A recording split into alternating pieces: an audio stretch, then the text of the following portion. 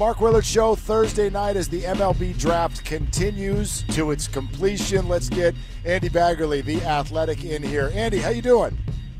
I'm doing okay, Mark. How are you? I'm good. What's your take on, let's start with yesterday. What's your take on another catcher? Well, right on the surface of things, it doesn't really seem to make a lot of sense. Why would the Giants take a catcher after already sort of getting the heir apparent for Buster Posey in Joey Bart with the second overall pick just 2 years ago? And then you got Posey still under contract for 2 years too. But, you look at the player they took out of North Carolina State, Patrick Bailey, and the hit tool has gotten better and better. He's someone that the Giants had a lot of information on going back a long time, switch hitter. And we know that Farhan Zaidi loves versatility. He loves having as many sort of Swiss Army knives on the roster as possible. You can get every potential matchup that you can. And I think that this is also sort of looking at the catcher position and realizing, you know what, there's not a lot of offense around the majors that's coming from this position. But if you have multiple catchers on your roster that you can mix and match in there and keep everybody fresh, you can get more offense out of that position, and that could really make a measurable difference. So I think they looked at the player that was the consensus best player on the draft board, and they didn't really worry about the fact that it might be, if you look at perceived need, not the way to go. They went with the guy they had the most info on and was their consensus best player available. Well, and I think in baseball it pays to not overthink it, because who knows 3 years down the road how this will all look. But by the same token, you do wonder about the DH, and I wonder if there's maybe an evolution of the catcher position. Maybe we're seeing it already, but it breaks guys down so fast. If you've got the DH and people who can hit from both sides of the plate, would it make sense in theory someday to let two guys kind of both catch half the games and the other one be a DH or something like that?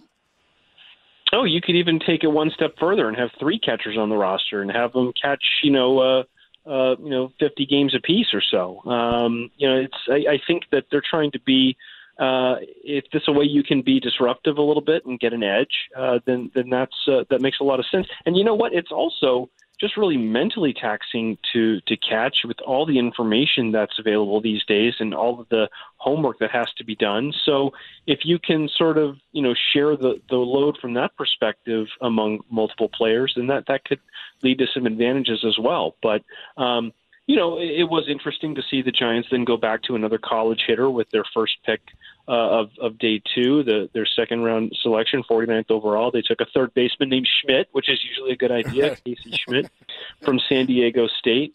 And he's somebody who was used as their closer. So, obviously Buster Posey was the closer in college, and the Giants never put him on the mound. But, you wonder if maybe they've got somebody they could think about developing as a two-way player, because that's even more flexibility on your roster. How do you think Joey Bart received the news? Well, I don't know. I think that knowing Joey a little bit, he's somebody who's not easily he's sort of nonplussed about things. I think he realizes if he takes care of his business and he stays focused, which he's a focused person, then he's got a great career ahead of him, and probably all external stuff is not going to really be a major factor. He knows that he can control what he can control, and I don't think he's somebody who necessarily needs sort of the way cleared for him or to be anointed anything. I think he just knows, if he goes and takes care of business, then he'll be a big leaguer for a long time. Andrew Baggarly, the Athletic, with us on The Sports Leader. So there was a lot of talk about whether the Giants have philosophically moved to this, let's get hitters early because they won't sign here. They have taken some pitchers today, but again, 3 of their first 4 picks in this draft were position players. So is this something that maybe we all just kind of get used to, that early on the Giants are going to try to fill the farm system with potential guys with pop that way? Well, I think there's 2 kind of overriding factors. I would say yes, to answer your question. I do think that will continue to be sort of a focus. And one reason is, like you mentioned, I think this front office knows, even with moving in the fences, and we'll see how the ballpark plays whenever they can have baseball at Oracle Park, it is going to be still a pitching park, We know that based on the average temperature of game times and the sea level nature of the ballpark. It's going to still be a pitcher's park, and it's going to be harder to recruit free agent hitters. You can usually get, pretty good pitchers, even pitchers who are sort of signing pillow contracts, to sign with you. And we just saw it this offseason with Drew Smyly, with Kevin Gossman. The Giants have an advantage there. And I think they realize that if they gear their system toward cranking out hitters, then they can leverage that advantage a little bit more in free agency and sign more pitching. Now, of course, we've seen it backfire too, because the Giants gave out $250 million in one off season to Johnny Cueto and Jeff Samardzija. And if they developed some of their own pitchers, they wouldn't have dug themselves into that hole. So, but you know what? There's less risk involved when you're developing hitters as opposed to pitchers. More pitchers end up sort of littered by the wayside because of injuries as they move up the development portal. And, so you also look at the example of some of the teams that have been very successful lately. And what have the Cubs done? The Cubs have gone out and they've signed their pitchers. They haven't really developed them, and yet they've been a winning franchise. Look at the Houston Astros. They went out and traded for Garrett Cole, for Justin Verlander, for Charlie Morton, and they're focusing most of their draft efforts on position players. So it's kind of the way of the world for some of the analytically based teams. Let's go ahead and put that risk aversion on other teams to develop pitchers. And then, when the time comes and the cream rises to the top, and those teams have to make moves with those pitchers or can't hold on to them or aren't going to re-sign them, then maybe we can swoop in and acquire them and get what we need. And we know that they're finished products and they've sort of gone through the wars, so to speak, and they can be ready to contribute. So it's not really a bad way to think about it. The problem is if every team does it, then it's obviously not going to work. Andrew, kind of flipping over to the greater issues at hand with baseball, the draft has maybe for some distracted us for a second from the negotiations that are ongoing. You've been very outspoken about it. The comments that Rob Manfred made yesterday, what'd you think? Well, I think that he's confident there's going to be baseball, and I think that confidence comes from the fact that we're not in the middle of a CBA negotiation. There is an agreement in place, and the players can't walk out of a CBA that's in force. And, the players agreed to play for prorated salaries. The owners believe they can open that back up and ask them to take additional pay cuts. But if the players have agreed to play for prorated salaries, and the way for the league to essentially pay them less money is to play fewer games, then owners feel like that's something that they can do. And as the days are ticking off the calendar, obviously the number of games that they could play is getting smaller and smaller. And so, I'm sure that Rob Manfred and the owners feel like they still have all the leverage, and they can, take the air out of the football and run out the clock and then just arbitrarily say, okay, we're going to give you your full prorated salaries, but we're only going to play 45 games, which, is pretty bad from a consumer standpoint, because they're giving you less product for your money if you paid for the app or you pay for, cable that comes with the local TV rights fees, right, et cetera, et cetera. That's really the owners giving a middle finger to fans in a way to try to pay out less to the players. That's the way I view it. But yeah, of course, Rob Manfred is confident that there will be baseball because, the owners can unilaterally set a schedule and make the players play. From an owner perspective, it's amazing to me how in certain corners of our world, people think that if they come out and say or do a certain thing, it'll sort of explain their position to the masses. Every time one of the owners speaks, I go, wow, you don't live on the same planet as the rest of us, do you? Like they kind of took the offensive this week and went out. A lot of them appeared on sports radio shows, and the more they talked, the worse it got. The Cardinals owner saying that baseball's not a very profitable industry. How have you sort of processed some of the comments that we've seen from the ownership side?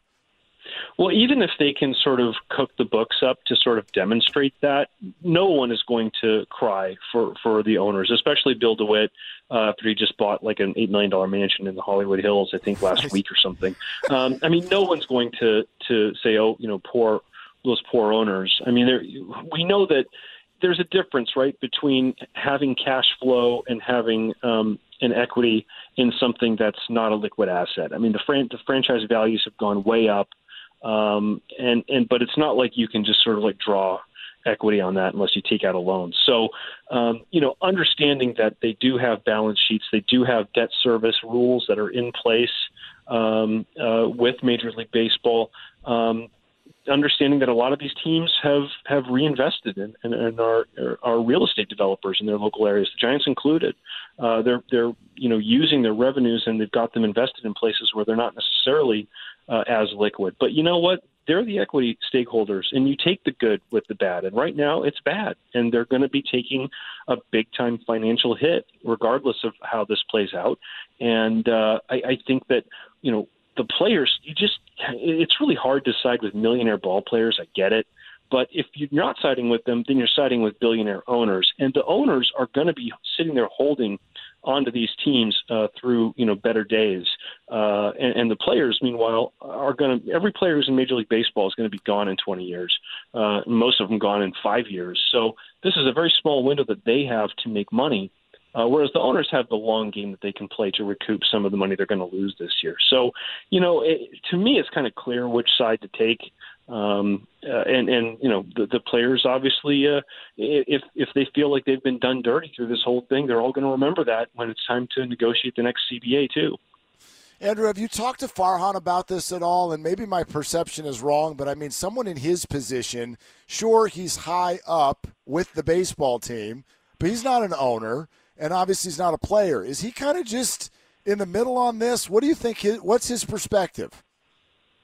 Well, it's interesting. No, to answer the question, I haven't talked to him about this, and I don't think that he would talk even off the record about something like this. I mean, he works for ownership. He works at the pleasure of ownership. He doesn't work for the players. So in a way, management's loyalty is going to be to, the people who sign everyone's checks. At the same time, they want to get out there too. They want to get on the field. They want, they work really hard to put a roster together, to, put a farm system together that all these kids are idled and they aren't developing tools right now. I mean, all the things that they work for and they're passionate about is all on hold. And so, yeah, of course they want to get things going. And I think they care about these players. I think they invest a lot of their emotions in them and wanting to see them succeed. And so I wouldn't be surprised if in quiet moments, a lot of people who work in Major League front offices are taking the players' sides here. But, of course, they can't do that publicly. Right, yeah. Andrew Baggarly, The Athletic. Andy, if I said your best guess, search your gut for a number of games that are being played this year, what do you think? Wow, it's really so hard to say because, even if they agree to a number like 80 or 70 or whatever, then we could have another run-up of cases or people could start testing positive. And sure. So it's just really, really hard. I realize there's sort of an infotainment value of just throwing a dart against the board. So, I'll say 70 just because I think we're getting a little tough to see when the players said, let's do 114 and let's do the playoffs in like November or something. I mean, that wasn't responsible either. Not to put everything on the owners. That was certainly something that they proposed, knowing it would be rejected. But it was probably irresponsible even to propose that because, so much we don't know about this virus. Basically, everything we don't know about this virus, but we do know the history of pandemics and how they sort of can circle back around in the late fall and really be devastating again. So to suggest anything that would have people playing into November, I think is probably pretty irresponsible. I like that you think it's more than 50, though. That's, to me, I take that as a good sign. Well, I mean, it's a guess, I guess. Right.